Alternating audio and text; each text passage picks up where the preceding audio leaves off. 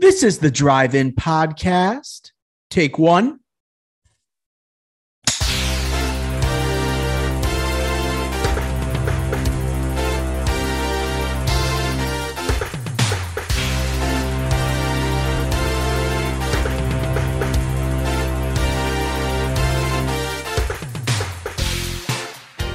Bada bing, bada boom. Welcome to the 84th episode of the Drive-In Podcast. On today's episode, we have the Express Checkup with yours truly, Dr. O. We have our trailer roundup featuring the new trailer for Top Gun Maverick. And then we have our episode recap for Marvel's Moon Knight. So use the bathroom now, grab that popcorn, and enjoy the 84th episode of the Drive-In Podcast.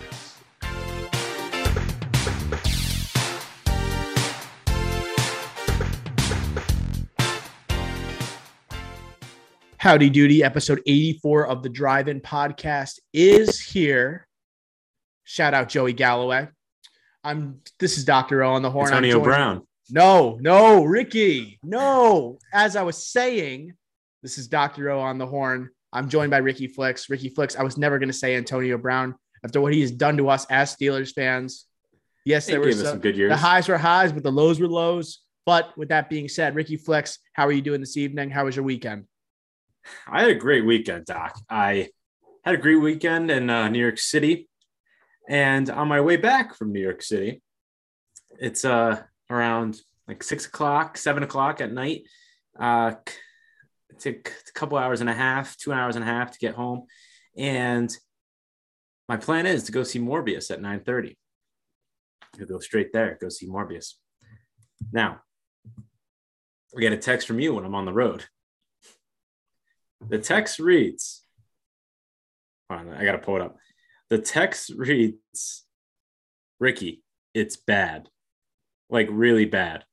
I'm not sure if you should go see it. Who sent that? None other than Dr. O himself. He sent me that when I'm on my way, technically, to go see the movie. Did I go see it after that recommendation after a long weekend in New York City? I did not. I did not go see Morbius. So Dr. O, please tell me why I made the right decision to not see this movie.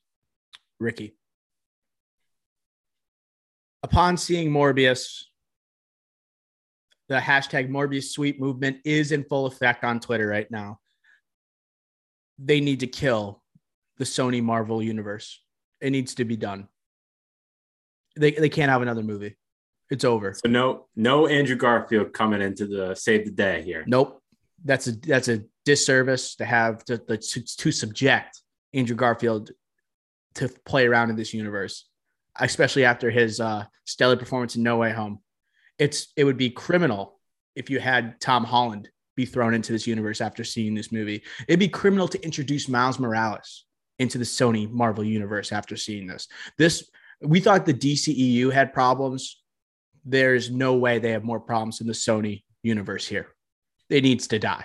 We're 3 movies in. We have no idea who Spider-Man is in a movie, in a universe that is completely centered around Spider-Man.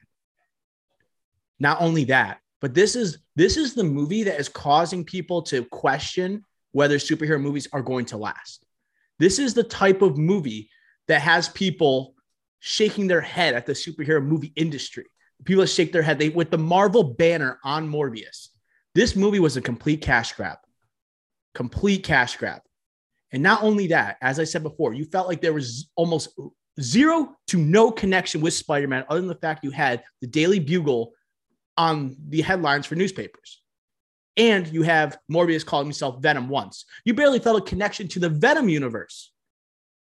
And not only that, you are dragging in an iconic Marvel Cinematic Universe villain for a pointless post-credit teaser that makes no sense, that is clearly trying to set up a universe that they don't have a vision for.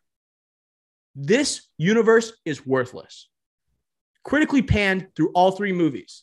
People make excuses to like these movies because they enjoy reading these characters in the comic books.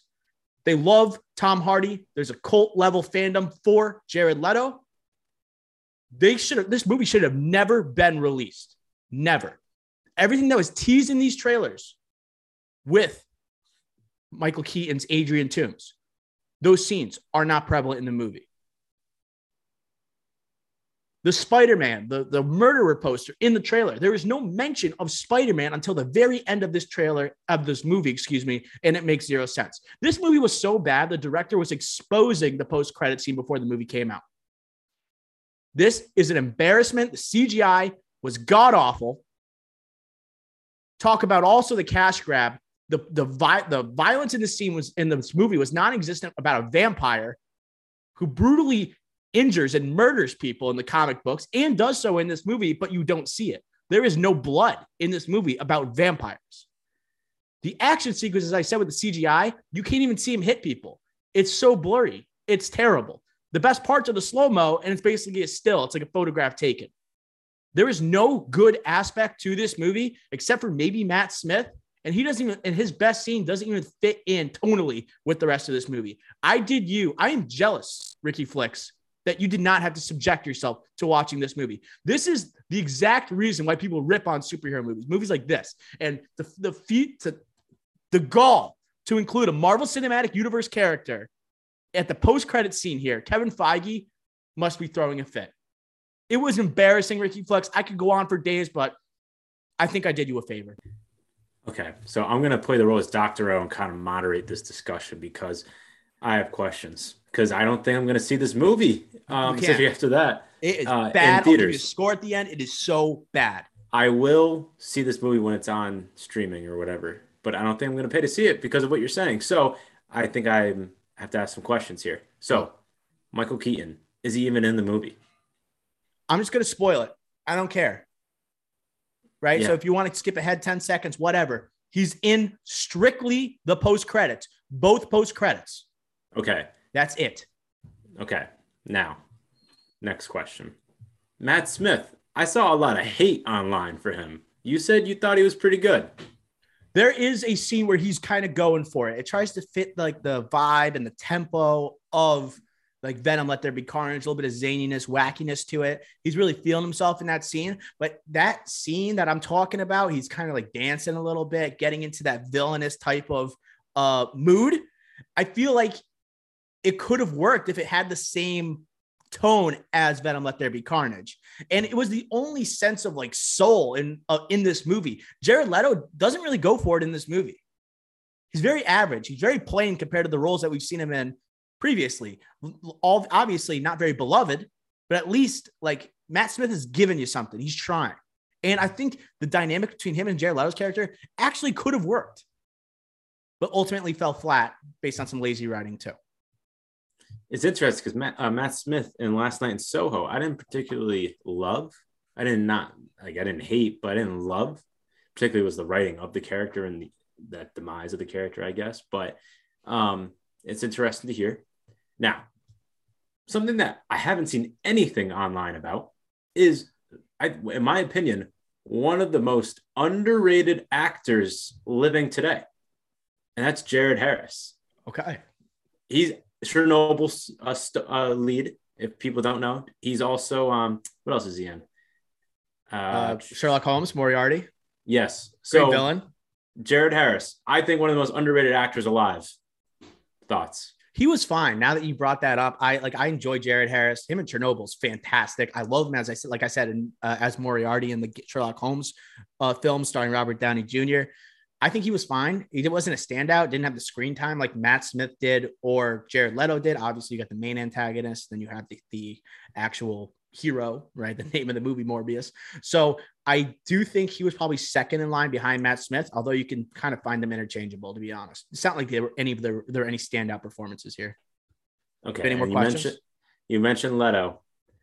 And then my final question is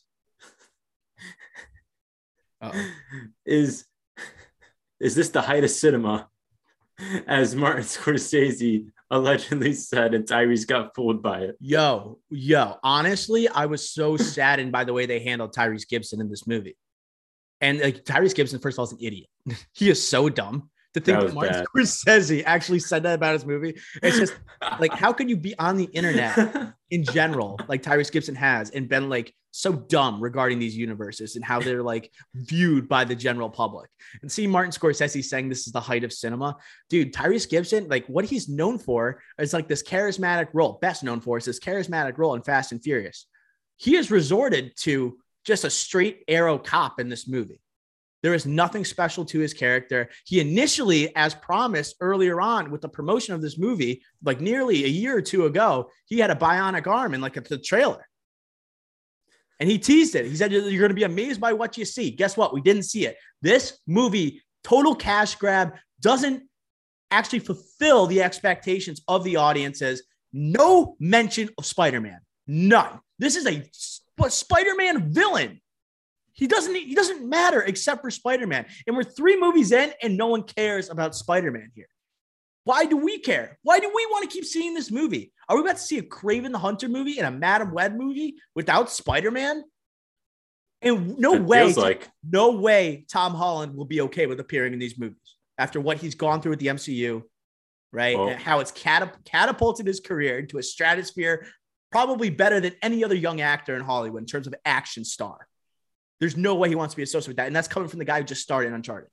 I was about to say, he's in Uncharted, he's in Cherry. Like, he's been in some bad movies. So stinkers. But Spider-Man is Spider-Man. You know, that's his baby. It seemed like this was going to be bad. 7 delays. I know COVID had an effect on that. But even before COVID, when you heard Jared Leto playing Michael Morbius, you thought that was perfect. The comic books, he looks the part. His highs are as high as any actor when he's on his game. Doesn't sound like he was on his game in this one. I will not be going to the theater to see it. That's unfortunate. I love Jared Leto, but this is tough. This is tough to hear. Jared Leto peaked in 2014. That's it. He peaked. Yeah, clearly. Yeah. Like everything post Dallas Buyers Club has been very polarizing or bad. His Joker rendition, mostly regarded as bad. He just won a Razzie for House of Gucci. Actually, I actually liked him in House of Gucci.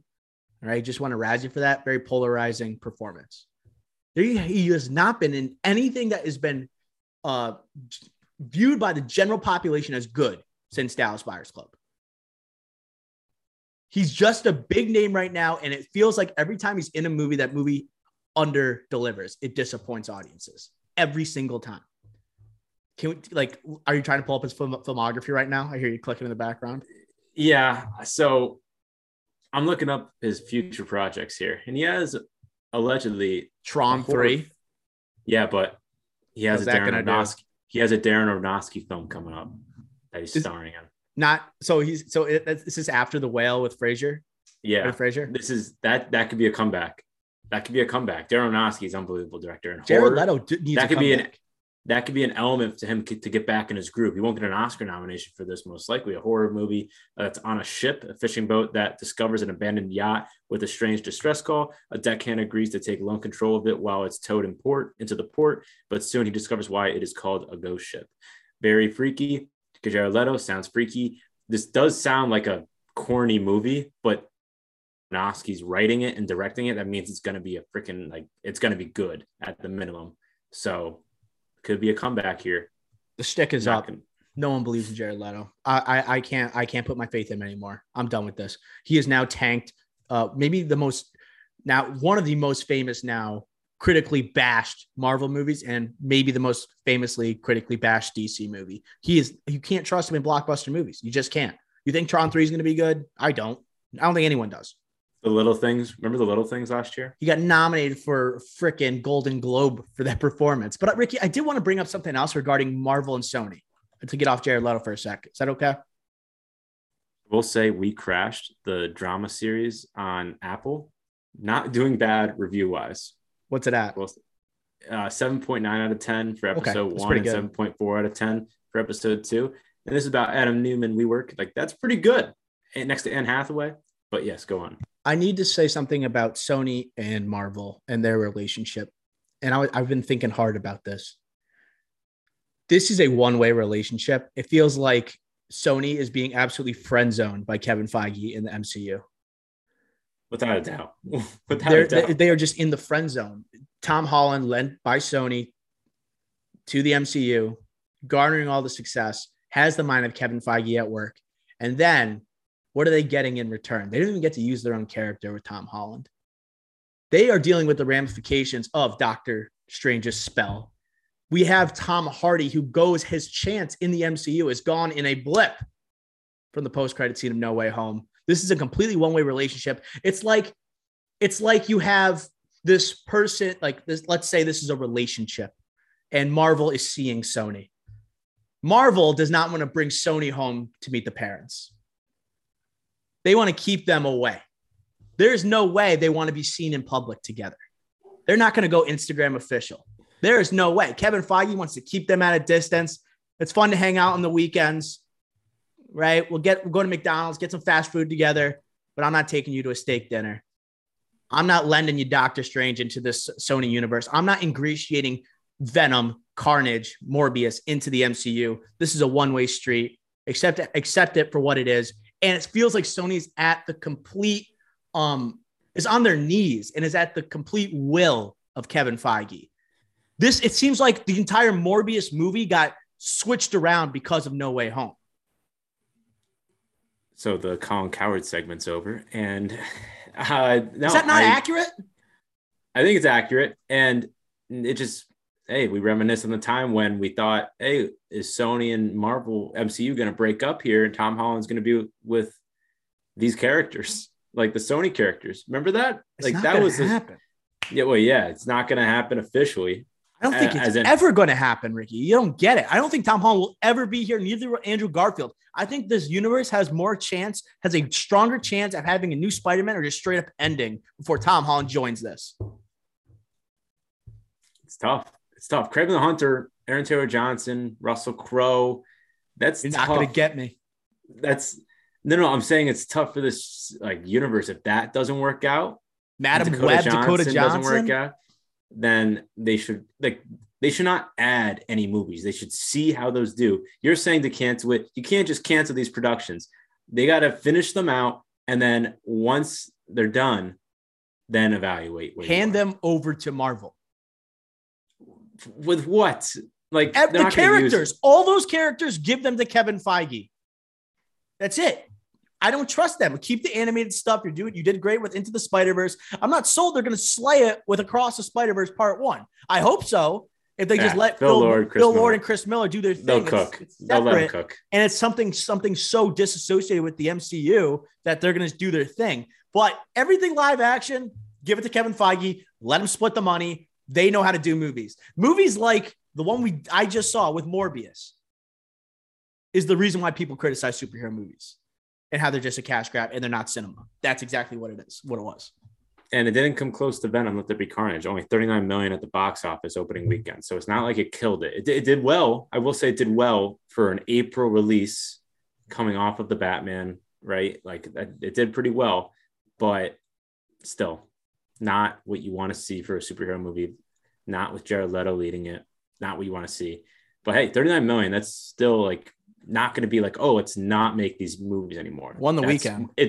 It's more saying, no, we're going to keep making these movies. So I see what you're saying. I just don't see that actually happen. It was just so plagued by Spider-Man No Way Home. Clearly, it was edited poorly too.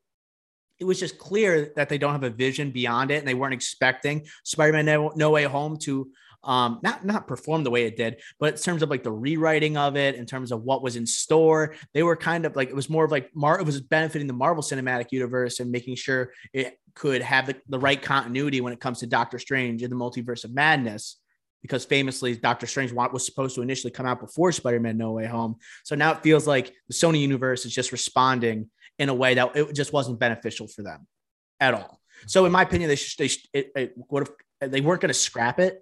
They had to release it, and it had a note, has the Marvel banner on it. It's going to make money, but people are just going to rip on it like I just did. So I apologize for starting off the podcast like this, but Morbius was awful. I hated it. Hated it. Do not recommend. Do not. 16 out of 100 for me. 16 out of 100. That might be the lowest rated movie in the history of the podcast reviews that I've had. All right. I think so. So other than that, let's jump away from Morbius. I want to hear about what you've been watching, Ricky Flex. What have you been, any TV you've been catching up with or movies that you've checked out? Well, this is a tough question because what I've been checking out is kind of related to the checkup and trailers. Ooh. I don't know if I want to give away anything, but I guess like Winning Time. The last episode of Winning Time on Sunday was pretty damn good. The last two have been heat, Ricky. The last two have been heat. And it's because we're getting into the basketball. They're showing us the alley-oops. They're showing us the Magic Johnson passing, the Kareem struggles in that relationship. They're showing us this team. We're done with the building of this team. That was like, quote unquote, boring. Now we're actually on the court. We're moving. We got crazy stuff happening. We got Laker girls. We got the forum popping. Things are like moving now. I think it's getting into gear. And we're really we're going into full speed, about to the season just started in 1979-80. The season just started for the Lakers. We're about to go full speed into the season with maybe a new coach, which spoiler, it's based off real life. Yes, there's going to be a new coach, but based on which episode, you got to check this series out. If you're a basketball fan, if you're not a basketball fan, but you love just good TV, this is the definition of just good, fun entertainment here. It is.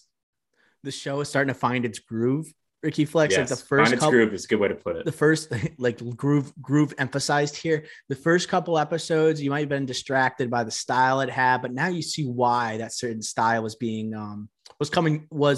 being presented in the first place by Adam McKay. You got the Lakers girls dancing, right? You got Magic Johnson now taking control of the Lakers. Pat Riley starting to find himself in this show. And then you have the Paula Abdul cameos coming in. Kobe Bryant mentions. You see, this has a lot of star power. That's not the actual stars in the show. It has you excited to see every week, what's going to pop up next, right? When is Pat Riley going to start slicking back his hair? When is Magic Johnson going to be? When's the playoff push going to end up happening? Kareem, I was waiting on this episode. I kept teasing it for weeks upon weeks. When's his solo episode going to come? It didn't disappoint. Right? Give you a great insight on the character that we hadn't seen through the first, 4 episodes. And I think the guy who plays Magic, Quincy Isaiah, is a beast. I think he's awesome. Really good. He's really good. Doctor, right? He's a doctor. I don't think so. You always say that, but I don't think he's a doctor. One of them is. I don't know. You double check that. I don't think he's a doctor. Dr. Quincy Isaiah. He looks like he's my age, maybe younger. Ricky's looking. Give me a second here. There's no way he's a doctor. There is. One of them is, I swear. Well, one of the cast members is. The guy who plays Kareem, it makes sense if he was a doctor based Maybe on he is. Kareem's education. Solomon Hughes is his name if you're trying to look it up. But I love this show. And I showed it to some of my buddies a couple nights ago I think it was 2 weekends ago, and they didn't like the first episode because it was late at night. It's 1 a.m. and you get it's a little much when you're trying to take in that first episode and you're not fully in it and you think it might be a little distracting. You think it might be a tad annoying, but after those first 2 episodes, when that hits that groove, right, it makes you excited for every Sunday when it pops on. Good. Yeah. It is Kareem, Dr. Solomon Hughes, lecturer at Stanford, visiting instructor at Duke. So there is a doctor in the show, an actor that is a doctor. There is a doctor in the house. There is a doctor in the house. But I always love hearing about Kareem because I feel like he has never gotten the shine that he deserved as a player, as we love the Lakers and we love the history of the Lakers, our dad's basement. Right. We got Magic Johnson poster on Ricky's background right there. But our dad's basement has a whole wall and a half devoted to the 80s Lakers. So seeing him and him 6-time MVP, 6-time NBA champion, all-time point scorer, and never really being mentioned as the greatest basketball player of all time. It's great to see him get his shine here and show how good he was at that time when Magic joined the team. Because Magic seems to get all the love. Yeah, of course. The charismatic character, Magic. And I know we both have been watching Moon Knight as well. We're going to get to that with the recap this week. But anything else you want to mention before we hit the checkup, Ricky? No. I think that pretty much sums up a good week in television, bad week in movies. Morbius, and then Winning Time and Moon Knight. That's parallel opposites. All right. With that being said, let's get to the checkup this week, express style. Will Smith has resigned his Academy membership. Smith said, quote, "I want to put the focus back on those who deserve attention for their achievements and allow the Academy to get back to the incredible work it does to support creativity and artistry in film," end quote. In related news, Netflix has backed away from developing Fast and Loose, starring Will Smith. Director David Leitch dropped out of the director's chair before the Oscars this year, so Netflix sent an urgent call to find a new director, but have put the project on the back burner following the Academy Awards. To pile on, Will Smith received 40 pages of the script for Bad Boys 4 before the Oscars incident, and now the film has been put on pause. Dang, Will Smith. Next, the Crow reboot is back in the works with director Rupert Sanders and Bill Skarsgård attached to star. Next, Keke Palmer has been cast alongside Bill Murray and Seth Rogen in Aziz Ansari's directorial debut, Being Mortal. Next, Gary Oldman has been cast in Oppenheimer from Christopher Nolan alongside the rest of mankind. Next, Samuel L. Jackson and Uma Thurman are set to reignite for The Kill Room. The film follows a hitman, his boss, an art dealer, and a money laundering scheme that accidentally turns the assassin into an overnight sensation. Next, on to some retirees. Jim Carrey says he is retiring from acting. He said, quote, "I am being fairly serious," end quote. He also said, quote, "I might continue down the road, but I'm taking a break," end quote. To continue, another legend, Bruce Willis, is retiring from acting. He's been diagnosed with aphasia, a language disorder caused by brain damage that affects a person's ability to communicate. Damn. Next, Chris Evans and Scarlett Johansson have been cast in Project Artemis, with Jason Bateman set to direct. Whoa. Apple TV is paying $100 million plus for the film. Plot details are unknown, except that it will be set against the space race. Ooh, historical. Next, the first 2 episodes of Obi-Wan Kenobi will now release on May 27th. This is the same release date as Stranger Things Season 4. Next, a Spy Kids reboot is in the works at Netflix. Robert Rodriguez will return to direct. Let's go. Next, Sharon Stone is in talks to play the villain Victoria Cord in Blue Beetle, the DC film. Next, more TV news. House of the Dragon and The Lord of the Rings, The Rings of Power, both will premiere within 2 weeks of each other. Did someone say rivalry? House of the Dragon will premiere August 21st on HBO. Lastly, more TV. An It prequel series, Welcome to Derry, is in early works at HBO Max. The series would likely explore the origin of Pennywise the Clown, as well as the dawn of the 27-year curse that haunts the small Maine town. That's going to do it for the checkup this week, Express style. Ricky Flex, give me a headline to start with. Will Smith will still be at the 2023 Oscars. We got to talk about this. Ricky. He still will be there. You will not back down from this take, Ricky. You will not back down from it. Guys, the only thing this means is that he will not be able to vote in future Oscars. That's it. Ricky, he's not even starring in his own films. So let me finish. This slap forced that resignation. Yes, this slap is making his projects go on the back burner or possibly canceled, not just postponed, canceled. Yes, there's plenty of people in the Academy that were former actors that are retired. Okay? That go on stage and present awards or go on stage and talk about something. And the Oscars, hey, we talked about a 50% increase in viewership and audience this year. Guess what? It was still the second lowest Oscars of all time compared to last year. So they need viewers. Will Smith coming back. They have to do it. They cannot not do it. They have to do it. Ricky, this is a PR move. He was going to get suspended or expelled from the Academy. That's why he did it. And if you get expelled from the Academy, you think they're going to have him present at the award? But he won't be. He just won Best Actor. They would have suspended him if he didn't resign. It was to save face.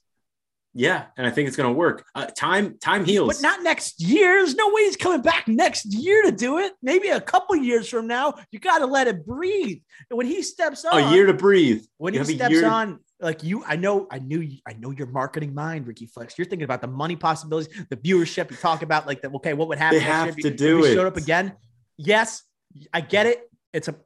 You got dollar signs popping off right in front of the Academy's face, but but it also is a black mark on the history of the awards. The most disappointing and horrendous moment in its history. Yes, it got them a lot of viewers. It may have saved them for next year's show. But it's a black mark. It is a terrible moment in its history. Just like what's his face? Warren Beatty makes the announcement mistake, right, at the Oscars for Moonlight and La La Land. They didn't have him present Best Picture the next year. Yeah, but I know it's not the same. Because that's not the same, because Best Actor, the winner of Best Actor presents the next year's Best Actress, just like the Best Actress this year will present next year's Best Actor. I know you know that, Doctor. I'm just saying that for clarification for some of the audience that doesn't know that. Get a legend, get Pacino, get De Niro. Well, look how Anthony Hopkins did this year. He didn't exactly do a great job. Dude, he was under a tough spot. He just coming off the Will Smith. Well, Kevin Costner was able to present Best Director, and that was the next award. Let's just have Kevin Costner host next year. The show will be no less than 9 hours. Yeah. Well, I would still watch every second. I would listen to every single Western stories ever had. Ricky, I was like crying laughing when you were sending that tweet, because we put out that video that said Will Smith returned to the Oscars next year in 2023. And then the news broke that he had resigned from the Academy. Ricky Flicks jumped on to on Twitter, quote tweeted us announcing that Will Smith has resigned. And he said, doesn't mean he won't show up for the 2023 Oscars. And I was just like, this man will not give up. He is so committed to his take. And I knew I was going to have to address this on the podcast. I was just like, this guy is a nutcase, not to the extent of Will Smith, but to the extent he refuses to be wrong. Refuses. Well, I respect it. Hey, Chris Rock will be there. I'm more confident in that take. Chris Rock will present an award. Or host it. I'm more confident saying Chris Rock will host the awards. I'm on board with that. I think that's a great idea. And I'm excited to see, like, as we said before, like Chris Rock, now he's picking up steam with his comedy shows. Yes. There's got to be a live one that he's going to record. And he's going to pop on a streaming service. It's going to be must watch streaming. It might be one of the most streamed events of all time. Netflix, they're down in the dumps right now. Pick up a Chris Rock special. Just talk about the Oscars. Really quickly, I want to move on. I want to move on from Chris Rock. I know people had enough of it. Like Gary Oldman being cast in Oppenheimer is perfect. I know the cast grows day by day, and I get it. It's not a big deal when someone joins this cast. It feels like you could add like Leonardo DiCaprio, and it wouldn't be a big deal at this point. You know, it's just like that it's that extensive and that star-studded. But it's kind of interesting. You have Gary Oldman back in a World War II setting after he just won the Oscar for playing Winston Churchill in Darkest Hour. I just thought that was fascinating. It'd be hilarious if he just played the same role again. Yeah, then if he does that, then what I'm about to say, I take it back. But yes, we've been getting, like, every day we get a new famous person in this movie, right? But commonality between all these famous people in this movie, none of them have an Oscar. Rarely nominated. If Gary Oldman has a major role in this, and it's not a role he's previously played, a la Winston Churchill, it doesn't matter that this is a summer blockbuster that puts this on the Oscar map for the following year. It doesn't matter. Right, but if Gary Oldman, obviously someone the Academy loves, and he has a supporting role, like a major supporting role in this to Cillian Murphy, then by God, this is an Oscar contender. Do you think someone's going to be playing like Einstein in this cast? I know he wasn't directly involved with the bomb, but he like was arriving from what? From Alden. He was coming. Go ahead. Sorry. Well, if I had to pick someone, I'd pick Alden Ehrenreich. Just a bunch of makeup probably on. Yeah, or Benny Safdie. Benny Safdie's good. Like, I know he was around. He wasn't directly helping the bomb, but one of these guys got to be playing Einstein. Right? Jack Quaid seems too, I don't know. And he was coming over from Europe during World War II. Fugitive. U.S. was hiding him. I feel like there's got to be an Einstein biopic somewhere down the line. I think Benny Safdie should play him. I think that's cool. That's a good one. I will say Peter Sellers in Return of the Pink Panther did look exactly like Einstein. Oh, he nailed that. He was so good in that. I'm trying to think of more people that look like Einstein, but that's tough. Christopher Lloyd, I don't know. All right. Well, I also I know I'm sure we'll get another casting in next week's checkup.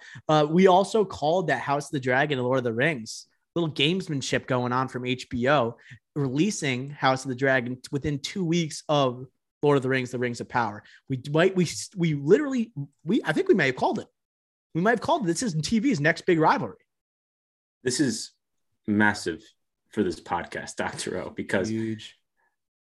August and September is weak. It's very weak from a movie standpoint. Okay.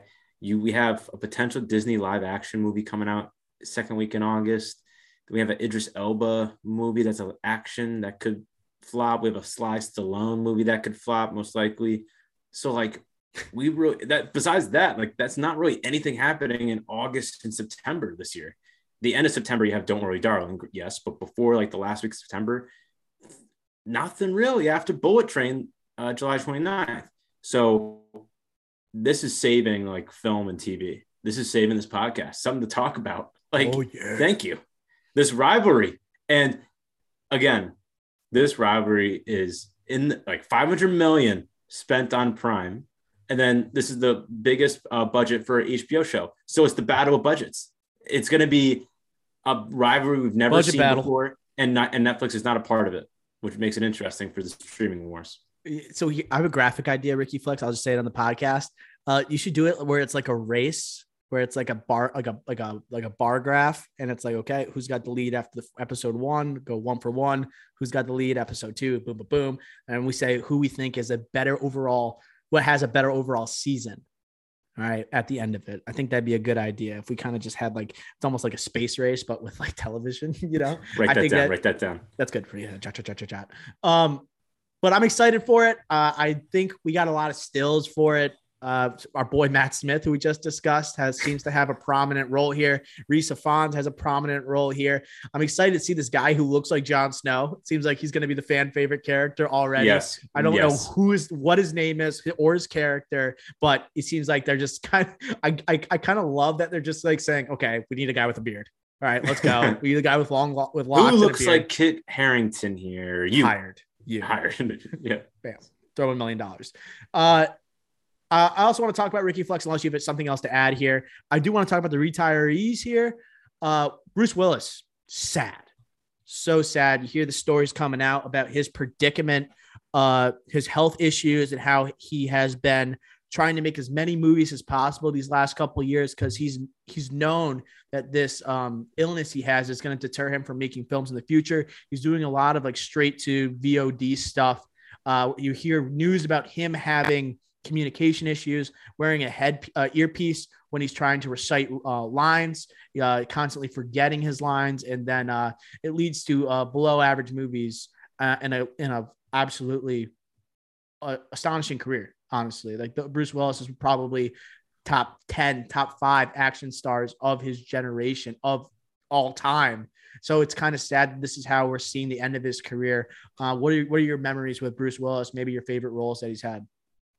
No, not to make this a joke, because it's not, but favorite Christmas movie, Die Hard, unbelievable. One of the best cable movies to watch, always on television. You always watch it. And he's in the Expendables, so it automatically puts him in the top 10 action stars of all time, no matter what. And he's arguably in the best movie, Die Hard. So he kind of also, I will say, he redefined the cop action movie as well. You thought of Clint Eastwood, Dirty Harry before him. He kind of redefined it. Ooh, more physical. He's wearing the white beater shirt, barefoot. The haircut is not like a Dirty Harry Clint Eastwood. Very brunt, physical. Like I said, he's the chirps from sarcastic John McClane. Wisecracks, yeah. He kind of redefined the genre. I guess Lethal Weapon did it before him.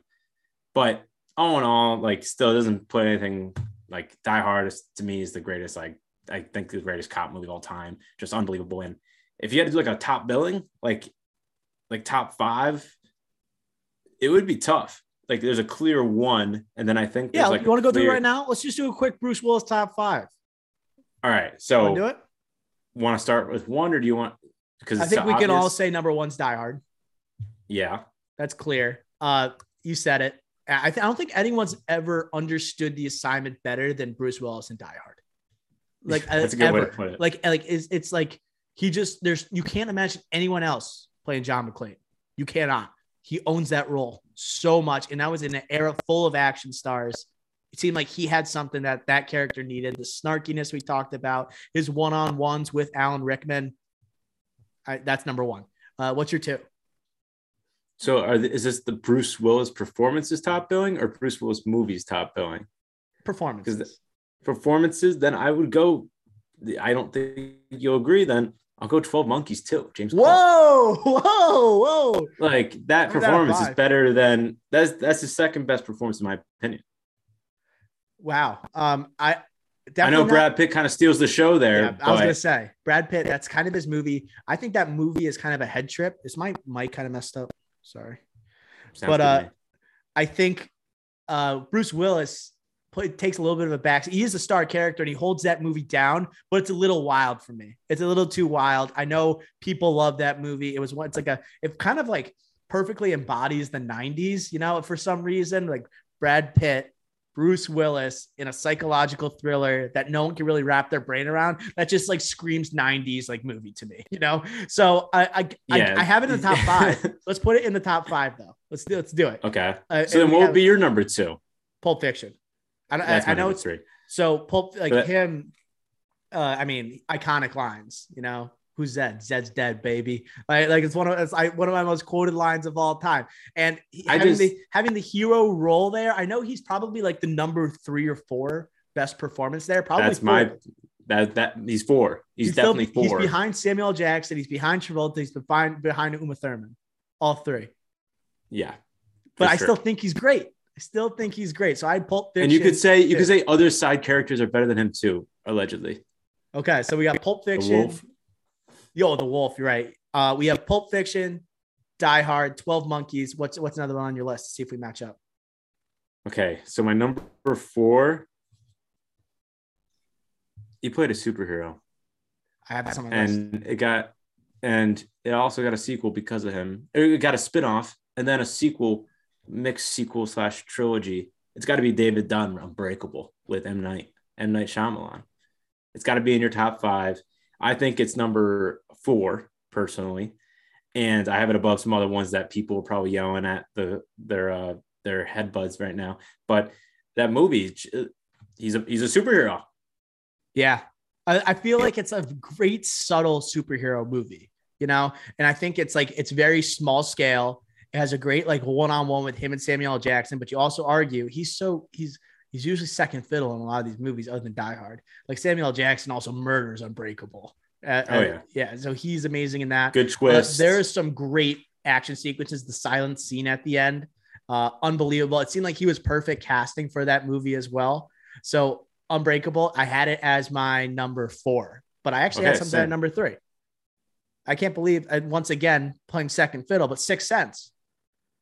Sixth Sense, he was unbelievable. The shock factor of that movie, I get it. And Haley Joel Osment, the child performance kind of trumps all.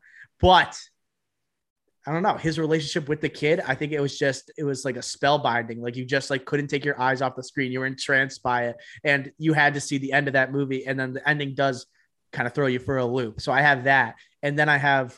Wait, before you say anything. I wasn't going to say, I was going to actually like tee you up and see if we were going to have the same one.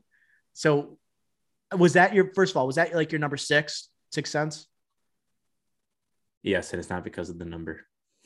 Good. I'm so dumb. I didn't even realize that. Just the Sixth Sense. Just 2 things real quick. One, Haley Joel. Like again, we're talking about movies.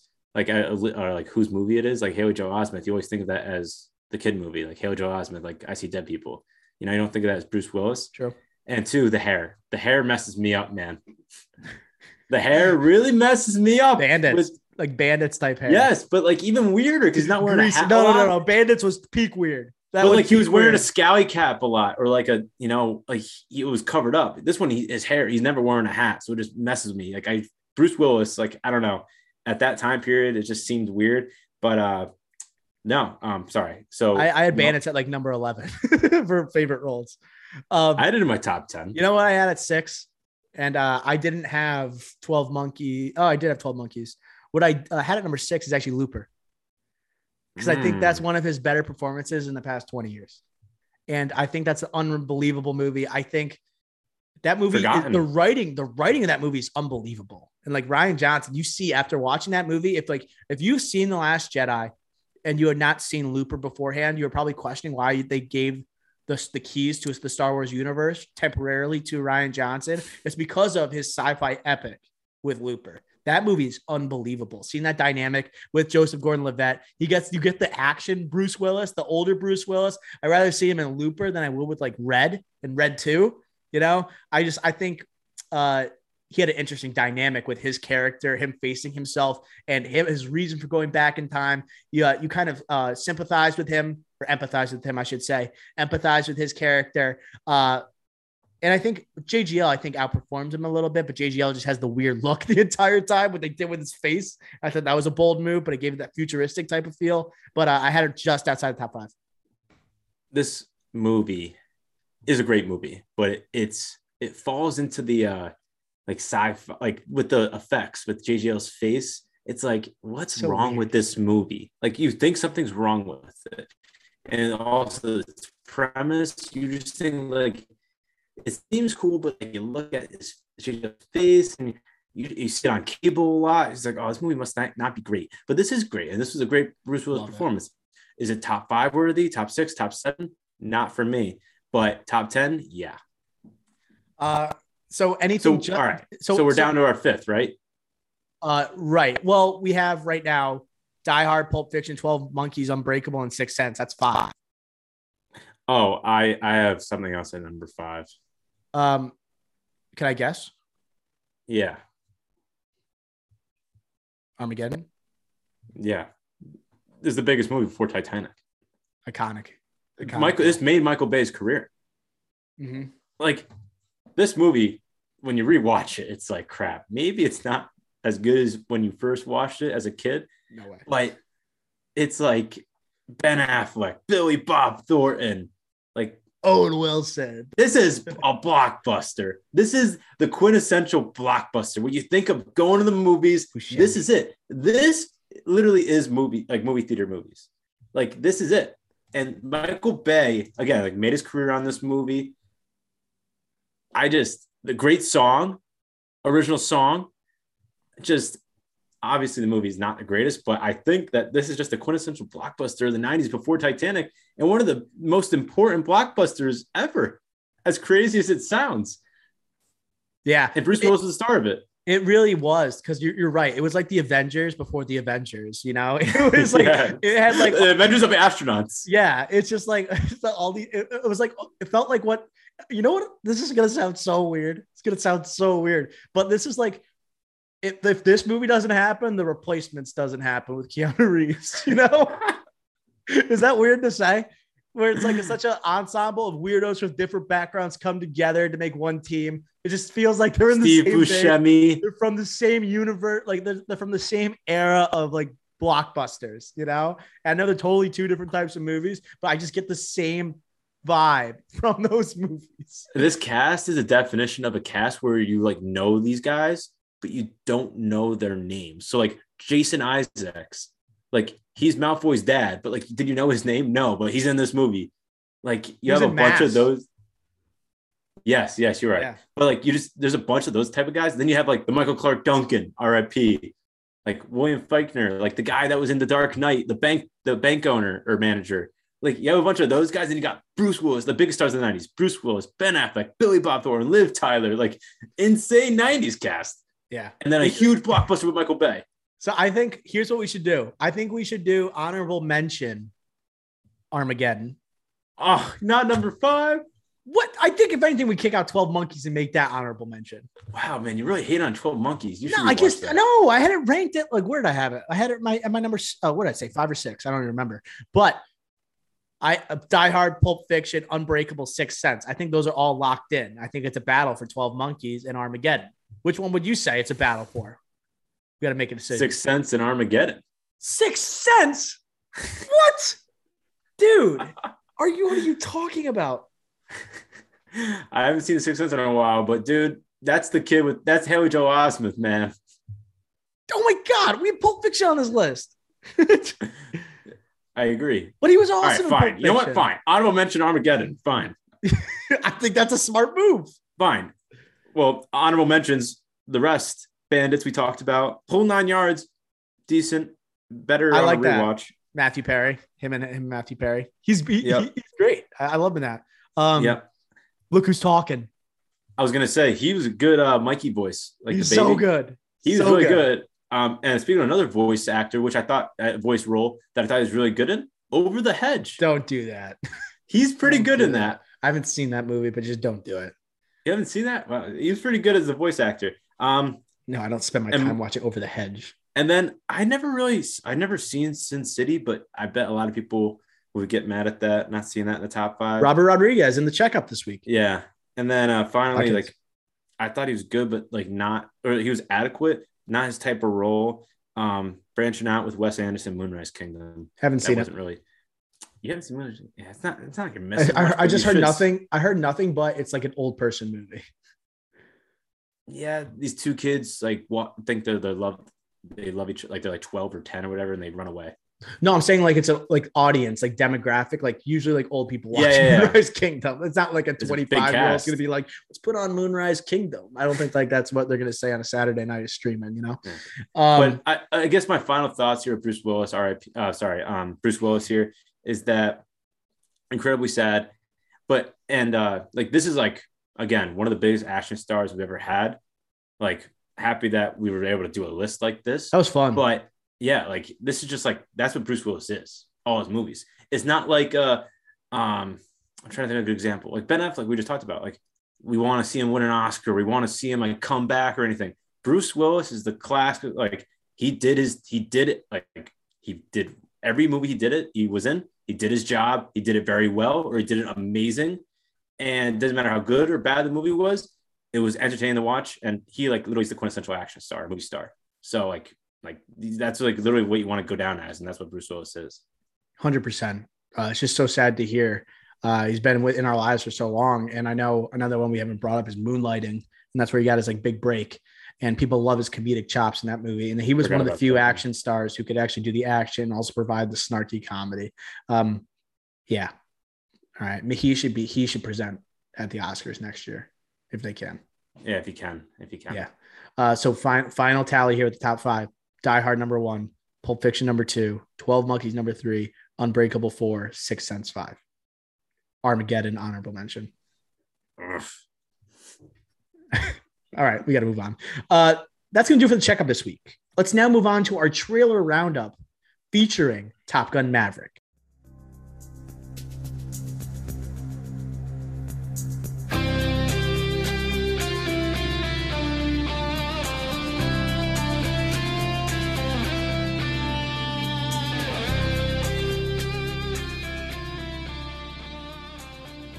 So Top Gun releases May 27th in theaters only after a highly anticipated wait, a 2-year wait to watch Tom Cruise, John Hamm, Miles Teller, The Iceman, Val Kilmer, right?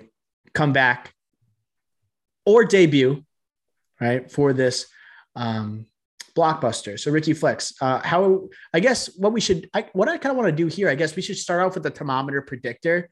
Where do you think this is going to lie on the spectrum here? And then we'll dive into what we saw with the trailer. What do we think is going to get on Rotten Tomatoes? I think this movie might not be critically successful. Doesn't look like it's going to be, in my opinion. I think this will be good in the theater. I think it would look great. I think these flight scenes look awesome. They look really awesome. It has the movie stars, has Tom Cruise, the king of the blockbuster himself. But as a critical movie, I think that this is hitting similar notes to Top Gun, but just in a different element, but still the same notes. Similar to what Point Break did with their remake, what was in the mountains. It won't be as bad as that because there's actually stars and good actors in this. But again, it has a huge range of actors and the storylines. So I'm going to go a 66. Dude, Ricky! That's what I had. That's what I had. I Jesus. I literally was thinking 66 the entire time. You nailed it. They're going to hit the same notes. I think, judging by this trailer, they're going to hit the exact notes. We got the beach co-ed scene playing volleyball. We got the iconic bar scene.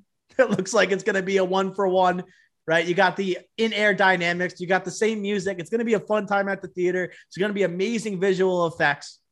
Enough that it's probably going to get Oscars consideration in that category by this time next year. The sound's going to be great. I just think it's going to be playing almost like the exact notes. People are going to criticize its originality, but there's a reason why they're making this movie. People have like an affection for Top Gun. They're going to go out to the theater in droves. Like, I literally was thinking 66 the entire time. God damn it, Ricky Flex. I guess just to hit on a couple other notes here, though, like we were thinking Val Kilmer, obviously, like, sad what's going on with him. I don't want to harp on too many sad things going on, but how is he going to be incorporated in this movie? Because it doesn't seem like he was going to be health-wise able to actually be in it. What do? Ode to him, put him on the wall, say Iceman recommended you. Love to see that. So that was nice. I feel John bad. Hamm. Wait. Val Kilmer. I feel bad that he is like alive to see that and he's dead in Top Gun. Like, he's going to watch this movie and see his character's dead. I mean, do you think he's going to be in a flashback scene or something? So I do remember him working out to be in Top Gun. He did, but I just don't think his health recovered in time. Maybe it would be a cameo. Maybe maybe at the end they'll bring him in, like after like Maverick does something awesome, or Miles Teller. Oh, it's another thing. Miles Teller. We find out like why he has the mustache. He's Goose's son. Yes, good. That was big. And you were going to bring up John Hamm. I'm sorry I interrupted you. That's what I popped in my mind. No, like the stash makes sense with Miles Teller.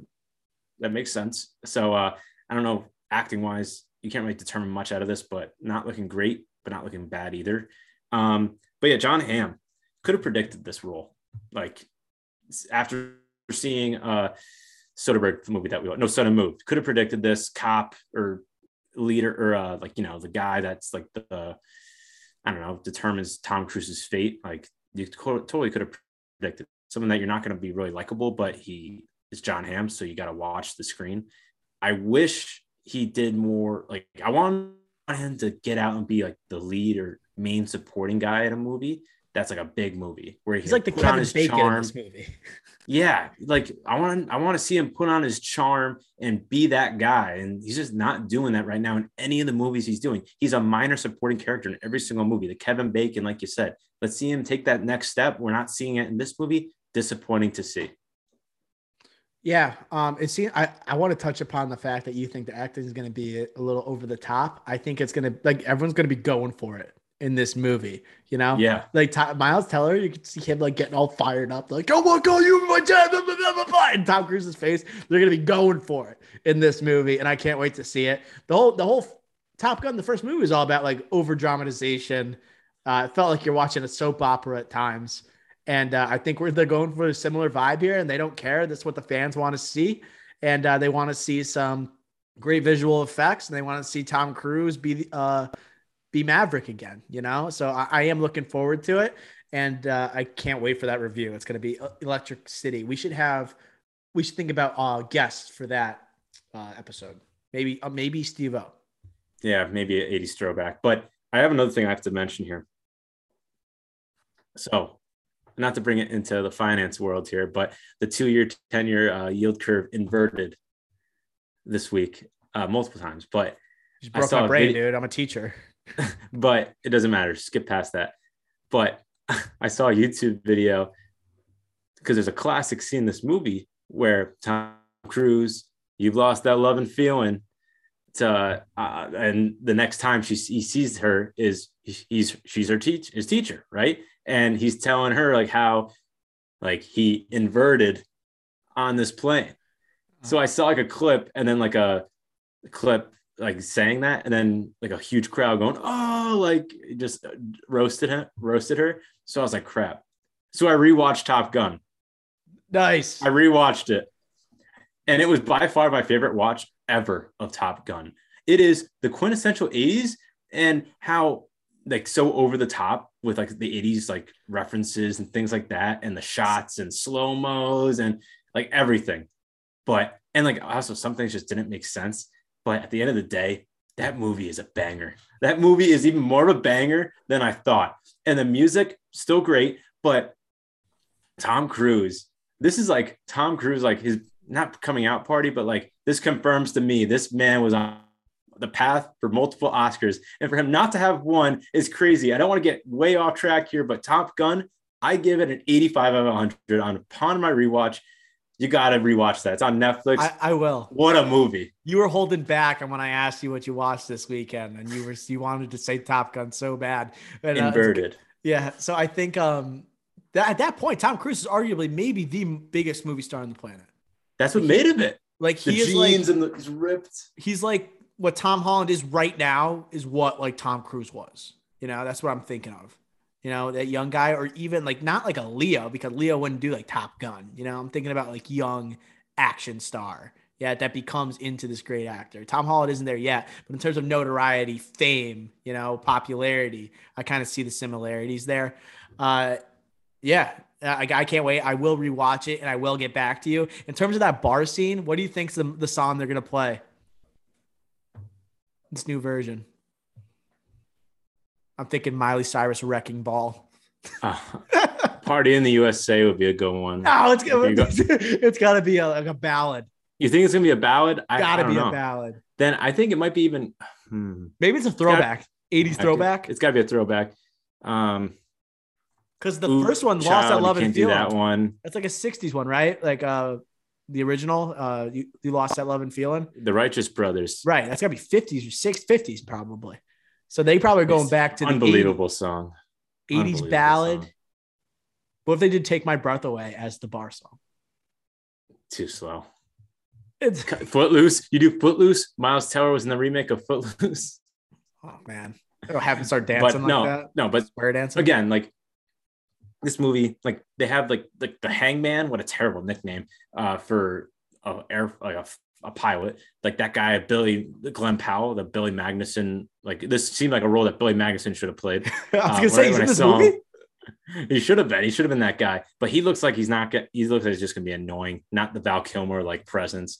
Kind of disappointed. It just seems like a knockoff Val Kilmer.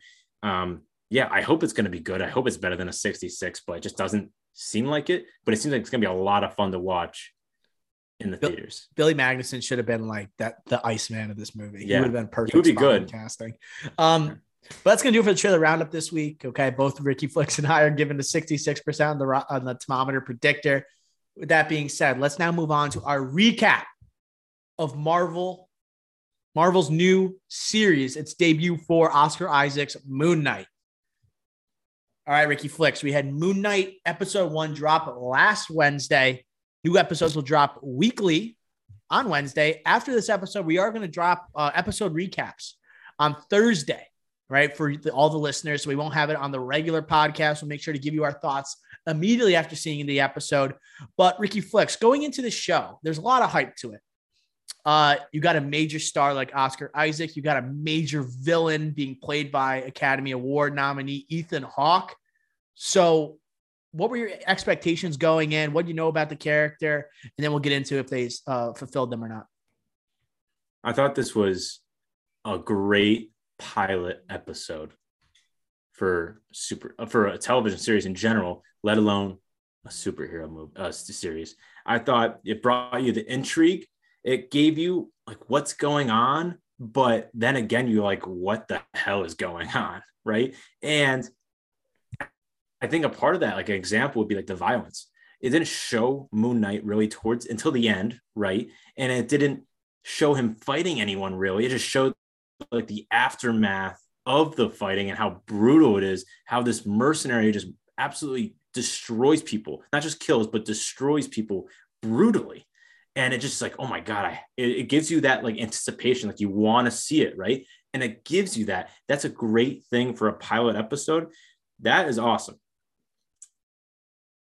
Will say though, it is a little too confusing for a pilot episode, in my opinion. I do think it kind of bounces you around too much, where people like, not like me and you, people that won't watch it because it's a superhero Marvel project, or they'll watch it because it's Oscar Isaac, Ethan Hawke. But people that are like, oh, I'm just looking for something to watch that's trendy. Moon Knight. I bet people turned it off. And I think that this series would have been better if they released like the first 3 episodes right away. And the reason I say 3 is because like apparently in episode 4, things go off the rails according to this director and Oscar Isaac. So that's why I say 3, maybe only 2 should have been, but they should have done more than 1 to kind of like give you like reassurance that no, we have everything together here, just for those type of audiences. And I, especially after the first scene with Ethan Hawke and how weird that was, I loved it. Loved seeing that cultish vibe right away. But maybe some people were turned off, especially it's on Disney Plus.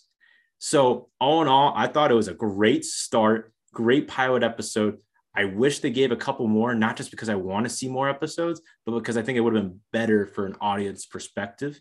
And I'm like, this is by far and away like already the best Disney Plus Marvel show episode yet, I think. I would say highest quality.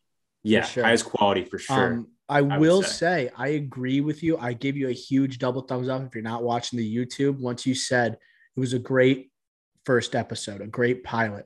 I felt like if they, let's say they only had to make 1 episode of this and you had to sell it, right, to a network. Like this one, obviously it's with Disney Plus, it's going to get 6 episodes, limited series, Oscar Isaac, Ethan Hawke, it's going to sell. Let's say you didn't have the big name actors here. So, and like, let's say Oscar Isaac was a no name, still had this great performance. Ethan Hawke was a no name, still had the great performance, or was a lesser known actor. This episode, if I was a studio, I'd be buying the next 5 episodes immediately because of that intrigue that it builds. I did have some, I did find some things that I did not like, but I'll go into that in a little bit. But I think not revealing him as Moon Knight until the end was so genius.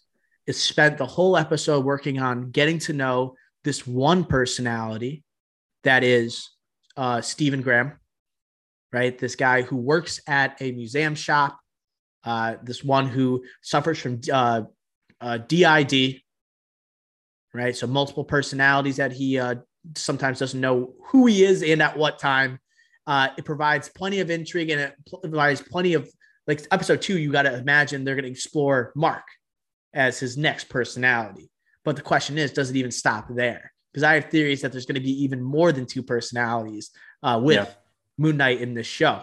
So I thought having that brutal violence, like at the end of it, I feel like, okay, that's what we started to see in the trailers. Maybe that's what Kevin Feige was promising us, that this was going to be leading into a little bit more edge to it. It's going to be a little harder than these previous Disney Plus shows, a little less of a family affair.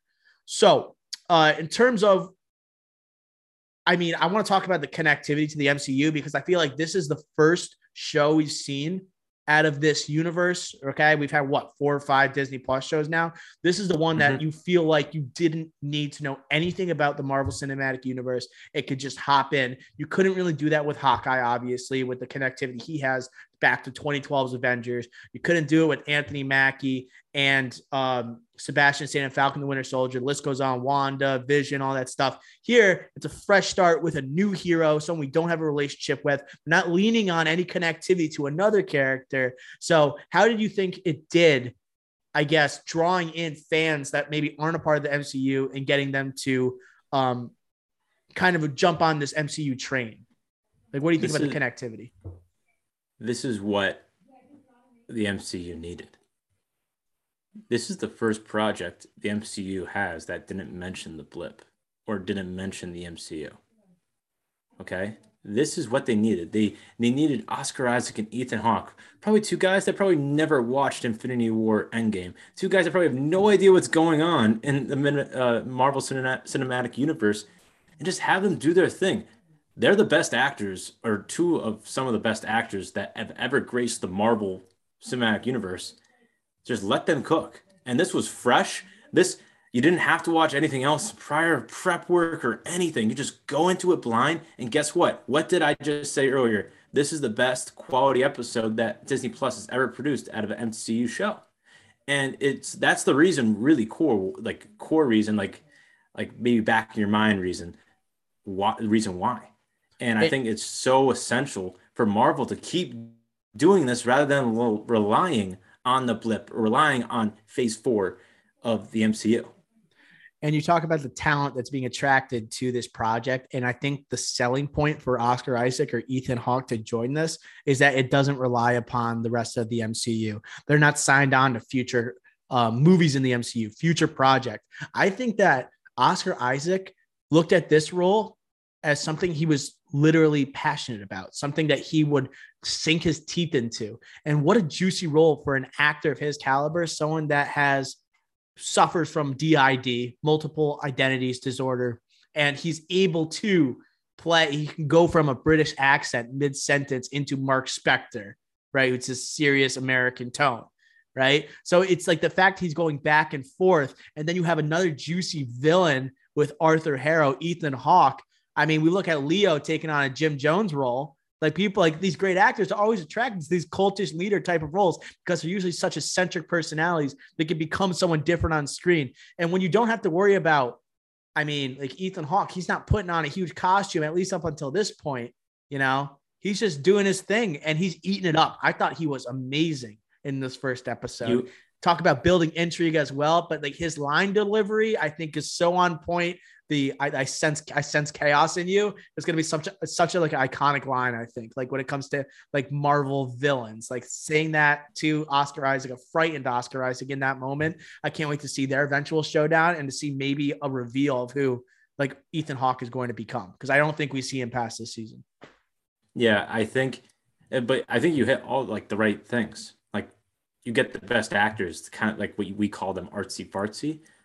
How do you get them to do this? You say, hey, besides this season, we're not promising you another season. Just do your thing here. We're not going to make it dress up all the time, or we're going to do a character study on you. Like how many times did we hear Oscar Isaac on his press tour about this, say character study that the Marvel hasn't seen except really with Iron Man and Robert Downey Jr. But this is deeper. No crap. It's a multi-personalities, right? Like these are cult leader multi-personalities. These type of roles are like Oscar bait roles, right? But this is in a TV show, streaming service. Like this is how you're going to get that quality. People that want to be challenged, this is how you do it. And this is what we want to see too. And now we're seeing it mixed in with Marvel, which is very interesting. And so far, so good. 1 episode in out of 6. I do think the Marvel elements here were the things that I didn't like about the episode. Like the cringy things. Like when he's talking to the statue or calls with his mom, those like the references to Avatar, like those are the things I didn't think like. That was bad. But like I'm saying, like I'm nitpicking here, but those are the things I didn't like in the episode, and those are all like definitely not the director doing that, not Oscar Isaac, but those are definitely like Kevin Feige and his pupils or descendants or whatever you want to call them, disciples. Like basically fiddling with the script saying, oh, mention this because it's funny and help our audience here. Kids will recognize it. Right. So that's definitely what's going on there. And those are the things I don't like personally, but I'm just nitpicking. This was a great first episode. I cannot to do a separate pod every week about this series. First time I've ever said that about Disney Plus. I originally said that about WandaVision, but for me, that was a letdown. This. We had the Loki finale. We had last Loki. Time. That was spectacular. I love that show. I forgot about Loki. This is like, I mean, Loki had some spectacular episodes. Like, yeah, I'm taking away from that show. Sorry, that's a hand up. I was thinking like Hawkeye, Falcon, and WandaVision. I totally forgot about Loki. That was an amazing series. And we talk about like parts of the show maybe we didn't enjoy as much. I guess I know they did a great job building intrigue into this character. The character development I thought was spectacular, getting to know Steven throughout this episode. I think it was like a great building block for the next episodes. But like seeing him like not kick anyone's ass was like kind of painful. Like it's just seeing so many times where it's great acting when he gets into the character, but then is he turning into Moon Knight when he's beating those guys up, or is he just becoming Mark and beating them up? If he's not turning into the suit every time, I would love to see like Mark taking those guys on and see him transform in that moment, right? Still in the Oscar Isaac form, if you know what I'm saying, right? He's not wearing the costume. Yeah. So show him doing it, not necessarily a CGI costume right. doing it. Still save, like you still save maybe Moon Knight. Maybe he needs to be Moon Knight, like to change into that person, right? That assassin, So I would have liked to see that. I also thought tonally, I didn't love like the Wham, the Wake Me Up Before You Go. I felt really Marvel to Felt me. a little forced, Marvelish. Yeah. It felt like you were trying to make the tone still acceptable for like younger people, younger audiences, and not as like dark, hard, and edge. Because who is Moon Knight constantly compared to when it comes to the comic books? It's Batman. And what they did with Stephen Graham and Mark Spector is they actually made a crucial change here to differentiate it from Bruce Wayne. And instead of the Stephen character being in a sense like a billionaire, like in the comic books, they made him the gift shop worker, at a museum. So I think that was an important distinction that it made. So trying to separate it from Batman, I think that's why you also have the "Wake Me Up Before You Go" scene. It's like that will never show up in a Batman movie, right? I don't even think Joel Schumacher would have ever made that move. But I just, I just think that that's what they did. I understand why they did it, but I didn't like it. Just make it hard edged and keep on with the character development. You did mention that song choice. Like, I completely agree with you. That's Marvel putting their fingers on it. But there was one song here that I haven't heard in so long that is such a banger that made me go back to my oldies playlist on Spotify right after the episode and listen to it for hours. And it's "A Man Without Love." The song every time I wake up. Oh, that song is awesome. That's a great commercial song. Yes. That song is awesome though. Come on. Like, that gave me like the "You've Lost That Love and Feeling" vibes. Like, I literally listened to "You've Lost That Love and Feeling" after this episode and a bunch of other oldies right after this episode. That song got me in that mood. That's Bob Dylan. You want to see it. Yeah, Bob Dylan. Intro scene with Arthur Harrow. With, him stepping onto that broken glass in the Mandals. I'm just telling you, like, those two songs were awesome and worked very well. And they worked very well when you got me listening to an oldies playlist, like right after the episode. They got so you. Like, very well executed. And like, I did like that. Yeah. I guess like where I wanted to also talk about, we talked about the performances. I did want to talk about Oscar Isaac's. It seems like it's a point of conversation, his accent in this show. I think he might be overdoing it a tiny bit. It's dropping the "in it" like a great amount, and it's the bruv, like it's a little excessive, but I think it's fine. And I think it's because how hard is his job going from multiple identities here, like in like mid scene, like that's gotta be such a crucial. Like it's hard to nail the accent, let alone do it when you're trying to split between two, maybe even three personalities. So when you're doing that, when you're splitting between multiple accents, multiple personalities, things like that, you have to have differentiators. If you're playing multiple people, you have to have differentiators, and not just with accents, but with like the way you're speaking and your indicators, your leading indicators of how you speak, because everyone has those. So you need to have different indicators for different people. And that's what he's doing, not just with his accent, because maybe sometimes people can't recognize the accent. So those are like the indicators of, oh, he's English, doing the bruv and like other English commonalities that you hear. Is he overdoing it? Yeah. But at the end of the day, I think we've seen way worse, like accents are way more overdoing it in our time that honestly, I was completely fine with it. Was his voice a little annoying at times? Sure. But those were like in the times when he's talking to like the statue or his mom over the phone, quote, "Mom." Yeah. You have no idea. Never responds. You don't know who he's talking to at that point, right? Maybe he's talking. The identities mixing up each other or something. I want to, speaking of theories and speaking of the accent, I do think that we talk about a big reveal in like the fourth episode that the director is kind of leaning or like hinting at. I don't know the director's name off the top of my head. I don't know if you have Mohammed something. I don't know how to pronounce it. I'm gonna butcher it. What else? Okay. Is the podcast well, he hinted at something major is gonna happen in episode 4. I think there's gonna be a third personality revealed between Mark and Steven. Diab. Yep. Might be Diab. But I think, why do I think that? It's because early in the episode, there is a moment where Steven's working at the gift shop and a woman comes up to him that's very attractive and says that he asked her out on a date and he doesn't recall. And when he's talking to that woman, he has his English accent on. We know the only other identity we know at that time is Mark, and he has an American accent. So this person, if they talked to Steven, they would have immediately addressed the fact that he has an English accent now and how weird that is after meeting Mark, which makes you think there's another identity of Moon Knight that is also English, right? But is a confident, like almost like a snarky, and also like one that is a brash type of character. And I think that might be the Mr. Knight character that we see wearing a suit and like fixing his tie in the posters, you know? Yeah. Any thoughts on that theory? It's correct. I think it's very correct, because how else are we going to see this Mr. Knight character in the suit? I thought the same thing, except I think there could be another personality, but it's only 6 episodes. I wouldn't be surprised. I think there is another personality, and it's like a Mr. Knight character in the suit. It's still in a mask. Like, you can't ask out anybody. So I do think that, like, in a suit, in a Moon Knight suit. So I do think there is another one. I just don't know what that would be. Or my other theory would be that there's still only 2, but each one has an iteration of themselves. So like what am I trying to say? Like, there's pieces of Mark that will be in Steven. Yes, exactly. And vice versa. And he could like black out and like have that iteration of like Steven when he's still Mark, or Mark when he's still Steven. So like, for example, when he asked out that girl, he's obviously Steven, but an iteration of Mark took hold of him, and like, so that's why he blacked out. So he still could only have 2 personalities. They can coexist at times. Exactly. I see what you're saying, Ricky. So I think I did think what you were thinking, but at the end of the day, it's only 6 episodes. It'd be tough to have 3 to 4 multiple personalities. So maybe just stick with 2 and just have them coexisting.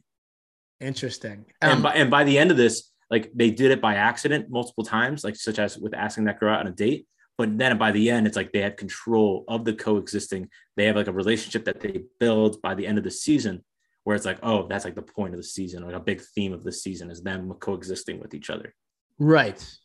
I don't know if they'll, I guess that's actually a good take, Ricky. I like that, especially the 6 episode aspect. How many personalities are they really going to try and introduce? I can't wait till they have like that him episode where he wears the suit, though. I think that's going to be an electric factory, and then Oscar Isaac's going to absolutely eat up that scene if he has it, maybe even for a full episode. Right. And you mentioned who's going to be the cameo in episode 4, or the big reveal, and you think it's Mr. Knight. I have other ideas, but I want to hear yours first. Well, I think there's 2 obvious thoughts here. You got Blade and Blade, Marshall Ali, or Kit Harington. Like, am I wrong here? It could be the introduction of Blade. Could you bet, Ricky? Like, this is just outside of superheroes. If we have an episode with Ethan Hawke, don't do this, Oscar Isaac, and Mahershala Ali, like, just taking center stage, and that's the big reveal for Blade, leading into his own movie. And I think there have been rumors of who Ethan Hawke is playing in this show, and it's the name Dracula that keeps popping up. Right. Who is a vampire hunter within the MCU? Blade. So I think if we have Blade for the back half, almost like how Mandalorian shows up in like Boba Fett, we could have something going on similar, but he won't steal the spotlight fully, because I think Moon Knight is going to win the hearts of a lot of MCU fans, to be honest. And Oscar Isaac is so damn likable. I watched Triple Frontier last night, and he was, and talk about like what a bro movie, by the way. Like, watch that with your boys. Just like, put on Triple Frontier. Ben Affleck, Hunnam. Yeah. It's just Pascal, speaking of Mandalorian, like Garrett Hedlund, Garrett Hedlund. It's just such like a bro out movie. And he is the one that stands out like for the entire cast. Like, everyone kind of mails it in except for Oscar Isaac there.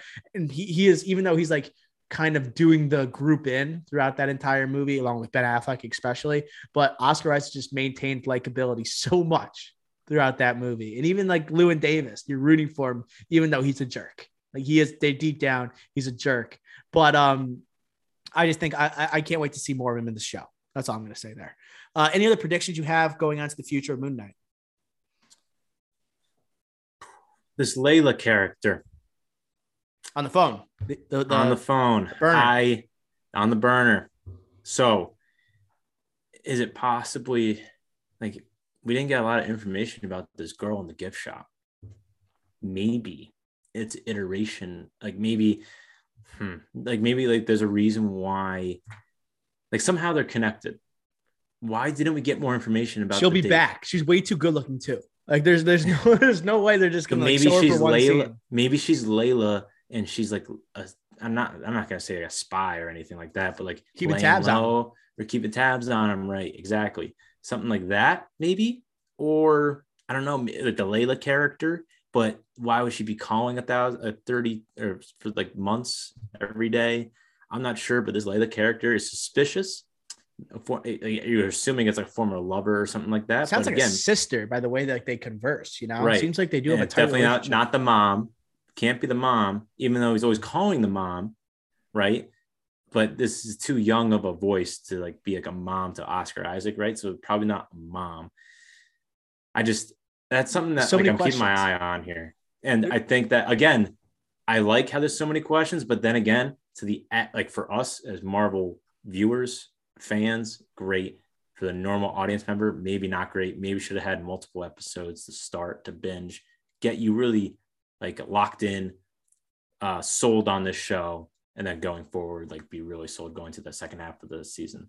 Yeah, the unpredictability I think is definitely gonna like be help like great for us as Marvel fans, you know, not knowing and not just not like first of all, not knowing so much about this character not having a very long comic book history, other than the fact we know it's a ripoff of Batman, you know. So it's like seeing what they're gonna do, what kind of interesting creative decisions they're gonna make, who's gonna make an appearance. This is the kind of stuff Marvel fans want right out of this series. And Oscar Isaac, Ethan Hawke, electric duo. That's gonna do it for our recap of the first episode of Moon Knight.